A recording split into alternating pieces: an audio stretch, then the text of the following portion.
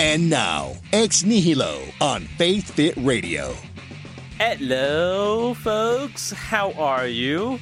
Welcome to another weekly podcast of Ex Nihilo. This is my version of British accents. I might have just offended. You didn't offend anybody. Yeah, Welcome to Ex Nihilo. No one could even tell that was British. I don't know what that was. That wasn't anything. Hello. That was just Father Martin. Right. How about a Western accent? Can you do that? No. Can you say howdy, cowboy? Howdy, I already have an accent. No, you don't. Do you Wait, really? Are you saying we don't? I don't know. I can't tell the difference. All right, give it another shot of the British accent. Just, Hello. That's about it. Can you say bangers and mash? Bang and mash. Oh, no, That's no. very good. You All right. sounded Chinese. Yeah, you sounded Chinese. That's a Chinese-British accent. That's your Hong Kong accent. Well, folks, welcome to another weekly podcast. And if you're totally confused by what we're trying to do, we have a lovely topic.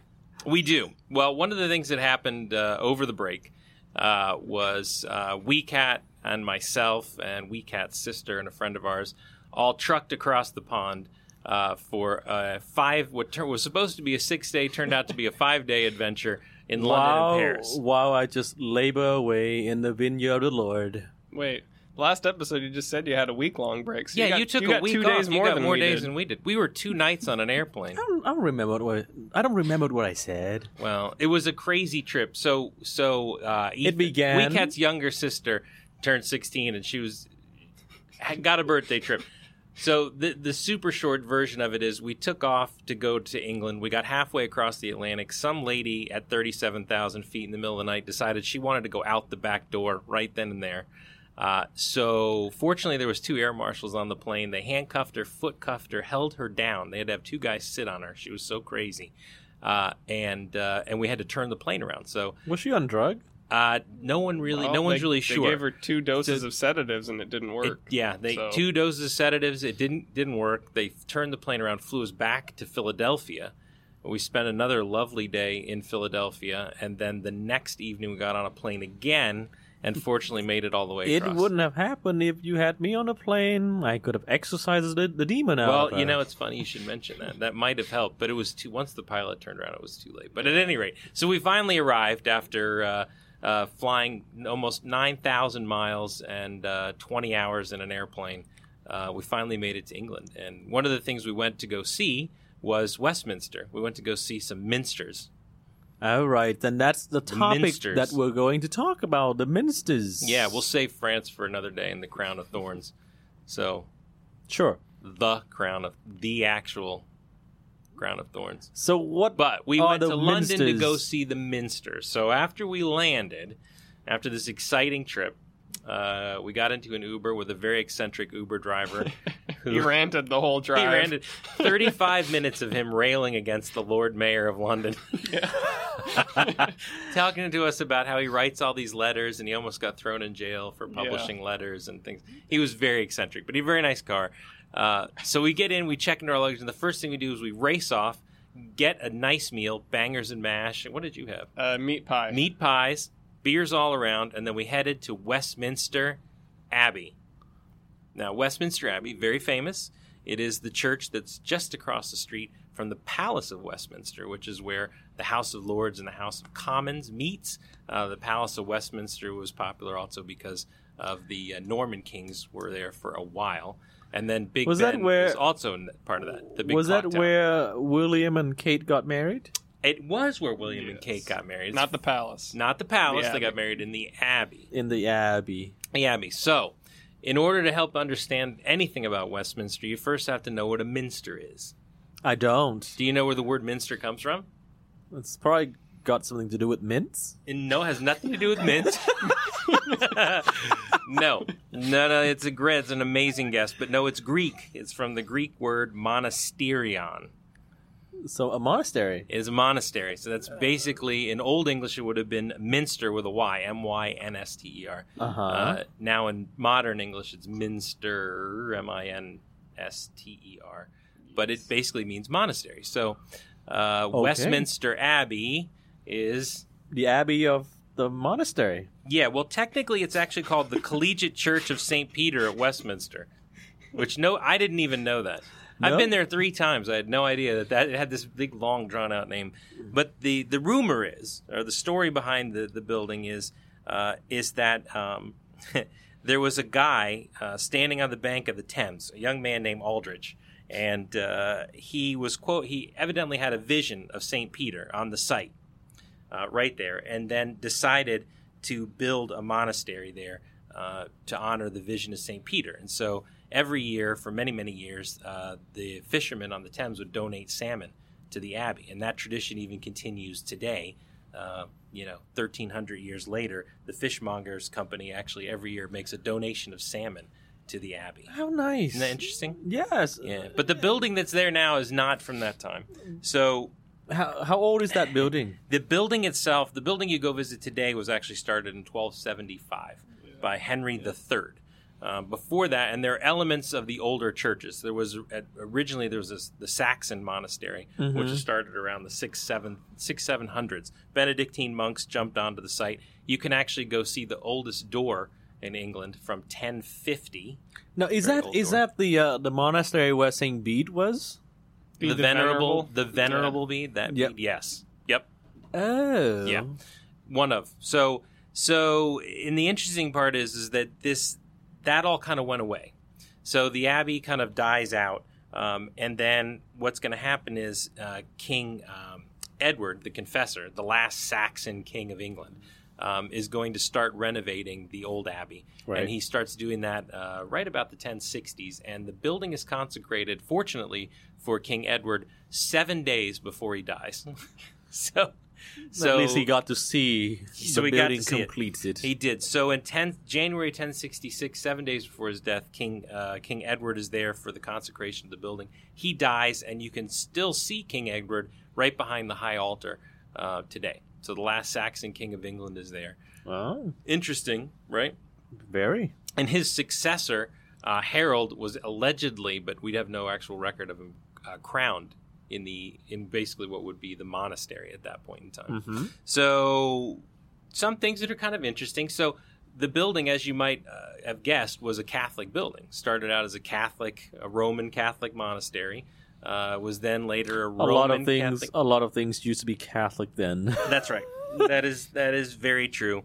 Of course, Benedictine, then after the church that Henry built, which is basically the one you see today, was a Benedictine monastery and a monastic church until 1539. So do you know what happened in 1539? Henry VIII broke off? He dissolves all the monasteries. So all monasteries are hereby abolished by order of the king. Okay. Wow. Yep. And so from 1540 to 1556, the abbey had the status of a cathedral for the Church of England. But since 1560, it's no longer an abbey or a cathedral. It's now what's called in the Church of England a royal peculiar. A royal peculiar. It is a royal peculiar. So it is no longer a monastery. It's no longer a cathedral. It's a royal peculiar, a church responsible directly to the sovereign. And the sovereign of England is?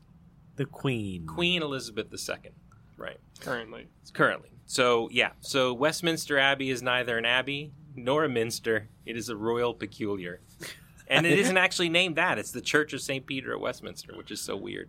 But, kind of the colloquial term is Westminster Abbey. That's very neat. I know. Some of the things that are... It's interesting because you walk in, and when you walk into the Abbey, it looks very Catholic, but it doesn't feel Catholic. So all of the things you would expect to find in an old Catholic-style church are there. The architecture, right, is and there. Also the way the pews were structured, that's the monastic there are no styles. Pews. The interesting thing is there are no pews. Yeah. There were no... So, wow, yeah, okay. so it's in the form of a cross, right? And you have the apse, and you have the sanctuary, all right, kind of at the head, yeah?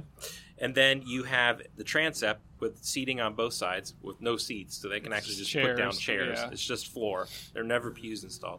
Then they have a thing called a choir. Right. And then the nave. So if you're in the nave, which is where the rough and tumble people are, me and WeCat would be there. You'd be up in the sanctuary with the important people. But there's like sections. So the sanctuary is where all the priests and deacons would be. The choir is where all the religious were. So the monks would be there, Right. and then all the GP, the general population, is in the nave. And the interesting thing is if you're in the nave, there's nothing to see because the choir's so big, you can't see past it. It's Real practical. Real practical. yeah, very practical. There's actually a gate to the choir. There's actually a gate. Yeah, so you can't even go through it. You're just like you're in the nave. You can hear it because the acoustics are very good, but you don't get to see anything. Fascinating. Yeah, and so, so having been to many churches all over Europe and other parts of the world, it's always interesting because you walk into an Anglican church now, and so you see all of these very Catholic things. But as soon as you walk in the door that it's not a Catholic church because, one, it's very bright, the lights everywhere, and two, you don't smell anything. There's no incense. No incense. What? No incense. So it's very bright, and there's but Anglican rites you incense, don't they? Yeah, they don't do it the way we do incense. Oh, okay. Well, So okay. there's no boto fumera in any Anglican church. So those are kind of the things that you notice when you walk in the door. But you see a lot of religious art. There are a lot of famous people who are buried there, obviously, and then most particularly every sovereign of England since William the Conqueror in 1066 has been crowned or had their coronation at Westminster Abbey. And the coronation chair that has existed since the time of William the Conqueror is right there in the nave. You can see it, or in the vestibule, just as you walk in the main doors. It's right on your right-hand side. Actually, it was the last thing we saw. The main doors were the exit. Isn't it weird? Yeah, you end up going in strange. the side and you go out the main doors. But if you were to come in kind of the main doors, right, then Did you sit on it at weekend? You Oh, can. it's behind glass, it's behind unfortunately. glass. The last person to sit in it was Queen Elizabeth when she had her coronation in 1956, yeah, or something like that. that. Watchers of the Crown will be like, it was 55. I don't know, but but at any rate, that was the last person to sit in that chair. So, Wow, over so 60 years ago. So. You have to wait until Charles gets to sit on it? Or maybe it's going to be William. I don't know. But there was a very nice docent at the door who was explaining to us because we were wondering, for the wedding, like, could anybody see anything? Because they can't move the choir. The choir's been there for 800 years. So the answer is no. So if you all the people who would have been like ambassadors and stuff would have had to sit in the nave. And then the people who would have actually gotten to see the wedding a little bit would have been the people in the transept who would have been in the first couple rows. Mm-hmm. And then there were some seats that were between the choir and the sanctuary. Those were like, family members and stuff. But by and large, if you went to Will's and Kate's wedding, you didn't see anything. You might as well just sit at home. You may as well watch it on TV. You'd had a better view. So, which is kind of cool. But very good. It's very interesting, and there's tons of stuff to see. But it's really kind of... I guess kind of the most famous thing, right, about Westminster is the Poets' Corner. I guess is what most people would know it for. So, are you familiar with Poets' Corner? No. Do you know what a poet is? No. Quick. Can you name a poet? I don't do poetry. Can you name an author? Shakespeare? Okay, he's not there. He is not buried there. there. He's not there. No. How about Yeats? No. I don't think he is. No. So probably the most famous. You've heard of the Canterbury Tales? Yes, Right. Chaucer. Jeffrey Chaucer, right? So right. See, I knew something. You do know. So Geoffrey Chaucer is actually buried in Westminster Abbey, right? Oh, when it right. was still a Catholic monastery at that point in time. But he's buried there. Other famous authors would be like Charles Dickens, Alfred Lord Tennyson, Rudyard Kipling, Robert Browning, husband of Elizabeth Barrett Browning. And then, strangely enough, who's a guy buried in Poets' Corner who's not a poet would be George Friedrich Handel, famous for the Messiah, Handel's Messiah. Wait, he was there? I didn't He see was him there. there. You didn't see him? Did you see C.S. Lewis? He is not. he on your list? That's a marker. Oh, really? Yeah. It's right next to all the other ones. It is, and that's the funny strange. thing about it. So you're in Poets' Corner, and there's the tomb of Chaucer's in the wall, and then there are all these plaques on the ground. Yeah. And all the plaques are actually memorial plaques. So there are a lot of memorial plaques. But the curious thing about one of Sir Isaac Newton actually is buried. He has his tomb in Westminster Abbey. And they have kind of a little altar right by where his tomb is, and they do their daily communion service in the Anglican rite, is done every day. The irony of all that is that Sir Isaac Newton denied the existence of the Trinity throughout his entire life, never converted, even on his deathbed, and yet was buried in the Abbey and sits over, and his tomb is right next to an altar where the Anglican. That's their way of community services. reminding him that the Trinity does exist. It does exist. I guess so. But so it's very interesting, and you do again see a lot of the elements of the Catholic origins, and many of the symbols show you just how kind of close the Anglicans and Catholics are. But it is not a Catholic church. So then we move to the next Minster. how can you find a Catholic church if you want to go to London? You wouldn't go to Westminster Abbey. You'd go where would you go? Westminster Cathedral. Westminster Cathedral. There's a song about it in the It's 1960s. Like 2 blocks away? I think it was. They were long probably blocks. they were long blocks. I would say it was probably closer to a 4.5 block walk. Okay, be honest now. What? The cathedral there, how is it comparing to ours? It's It's different. way bigger. It's It's very different. different. It's a Yeah. Neo-Byzantine style. Yes. So they have a lot of incense. It's very dark. It's not a finished building. The interesting thing was, this building actually wasn't begun until the late 19th century. Yeah. And it wasn't completed. So it's only really decorated about up to the top of the pillars. The whole ceiling's black. So it's really kind of, when you walk in, well, first of all, it looks totally different than anything you've ever seen. The whole building is like white and red brick. Yeah, from the outside it looks like a Russian church. Yeah, it looks like a Russian Orthodox church a little bit from the outside. But you walk in and the ceiling is totally black. There's decorations on the sides. I suppose there's a lot of icons. And there are quite a few icons, and it's very dark. What a shock. And you smell the incense hit you like a ton of bricks when you walk in the door. And so when they do adoration, that's in Latin. We did evening prayer there, also in Latin. Then we celebrated the anticipatory Mass for the second Sunday in ordinary time there, which was a little bit different. They had a couple of things that were a little different from a normal, changes. So we talked about rites last time and kind of different cultures. So that was a little bit different. But the interesting thing about the cathedral is why is there a Catholic cathedral there, and why did it take so, why is it so new, right? And in order to understand kind of the existence or the relationship between Westminster Abbey and Westminster Cathedral, you have to flip back to that 1539 when all the monasteries were dissolved. Right. And so on the heels of that, you're going to find that being Catholic was very difficult in England. So there were laws that were passed that made it almost impossible to celebrate Mass.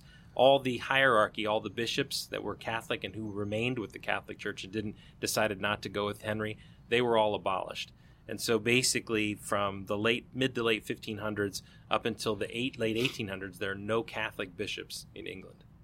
No hierarchy. But still, though, dude, I'm just looking at the picture on Google right now, and it's just absolutely gorgeous. It is gorgeous. It is, but it's even if it's not drastically finished, different experience. Right. Even if it's not finished, though, it's still gorgeous. The cross alone was massive. It's massive. Yeah, it's called the Great Rood, R-O-O-D. Custom made in Jerusalem. 10 meters tall, over 2 tons, all wood, I think. Yeah. It was crazy to see. It's amazing. But this is where I find fascinating, because England would have been like far west, considering. So to have a Catholic cathedral, that Roman Catholic, but very heavily influenced by the Eastern tradition. That for me is curious. It is. Any reason behind that? If there is, I don't know exactly why they did that. That's a question I don't have the answer to. You have to look that one up, folks. But what I can tell you is that it's a very interesting kind of history of Catholicism in England. So, Rome, when England was under Roman influence, it had become Christian. Right. Yeah. Then when the Romans retreat and the Saxons invade, Christianity basically is wiped out. And it doesn't come back again until you get St. Augustine of Canterbury is sent by the Pope to basically re-Christianize England, which is happening in the late 500s. And but then Catholicism is safe for about 1,000 years, and then it goes away, and it's very, very difficult, as I mentioned before, to celebrate your Catholic faith. So it's interesting. So, ooh, look at this! You're gonna love this. I'm just looking at the baptismal font. It's a 8 corners baptismal font. Yep. Lovely. It's an octagonal. Octagonal baptismal font.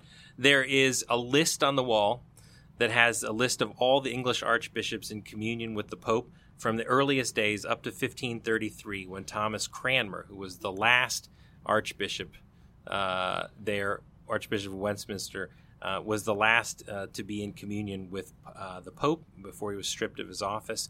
And then there's a list of apostolic vicars until the 1850s. So the apostolic vicars were basically like floating bishops. Right. They don't technically have a see. They don't have a see.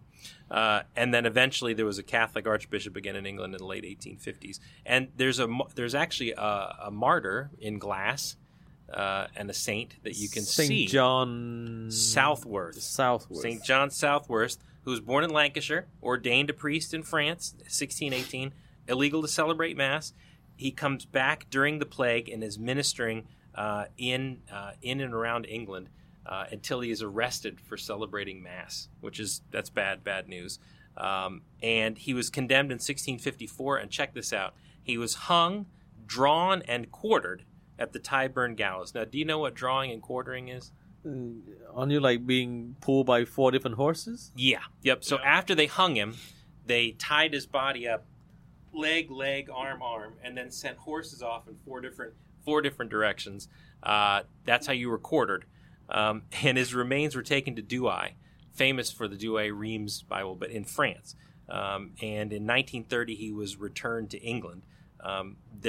His whole body is actually in a glass case. I see it. I'm looking at it right now. It was sewn together and parboiled to preserve the body. This poor man, I mean, goodness gracious. Yep. Following the French Revolution, his body was buried in an unmarked grave, and it was discovered in 1927. And he looked a little skinny. He looked small. There wasn't a lot to him. But, it's an amazing story.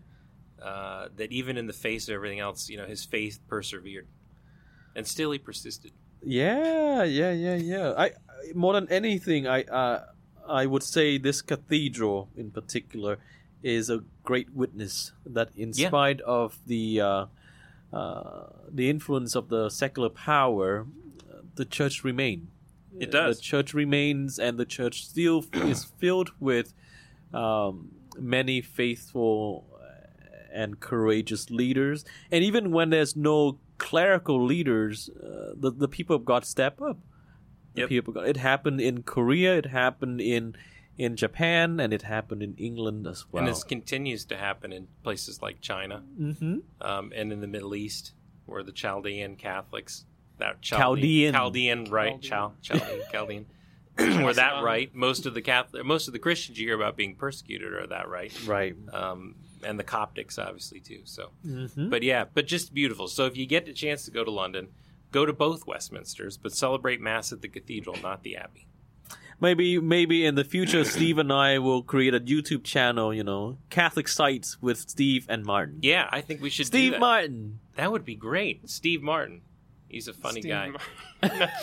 No, but Rick Steves did the travel series. It'd be Martin Steve, right? We could do Martin Steves. Martin Steves. Oh, yeah. Speaking of Martin Steves. What happened now?